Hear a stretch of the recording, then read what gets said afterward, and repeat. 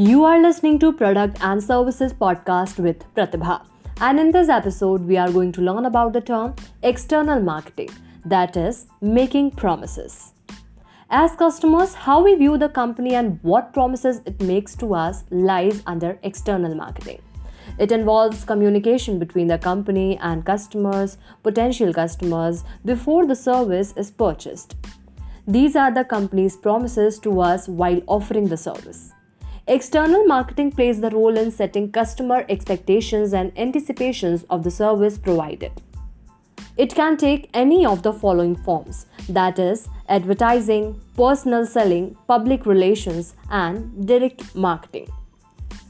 Along with these, the latest developments have brought new forms of external marketing like promotions and internet marketing.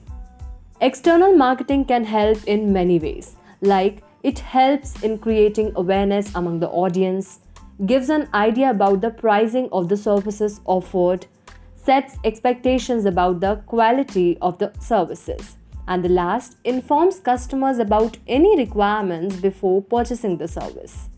It captures the attention of the market and consumer interest towards company's services. This could be understood in detail by looking at the example of Netflix and the user-friendly experience it creates.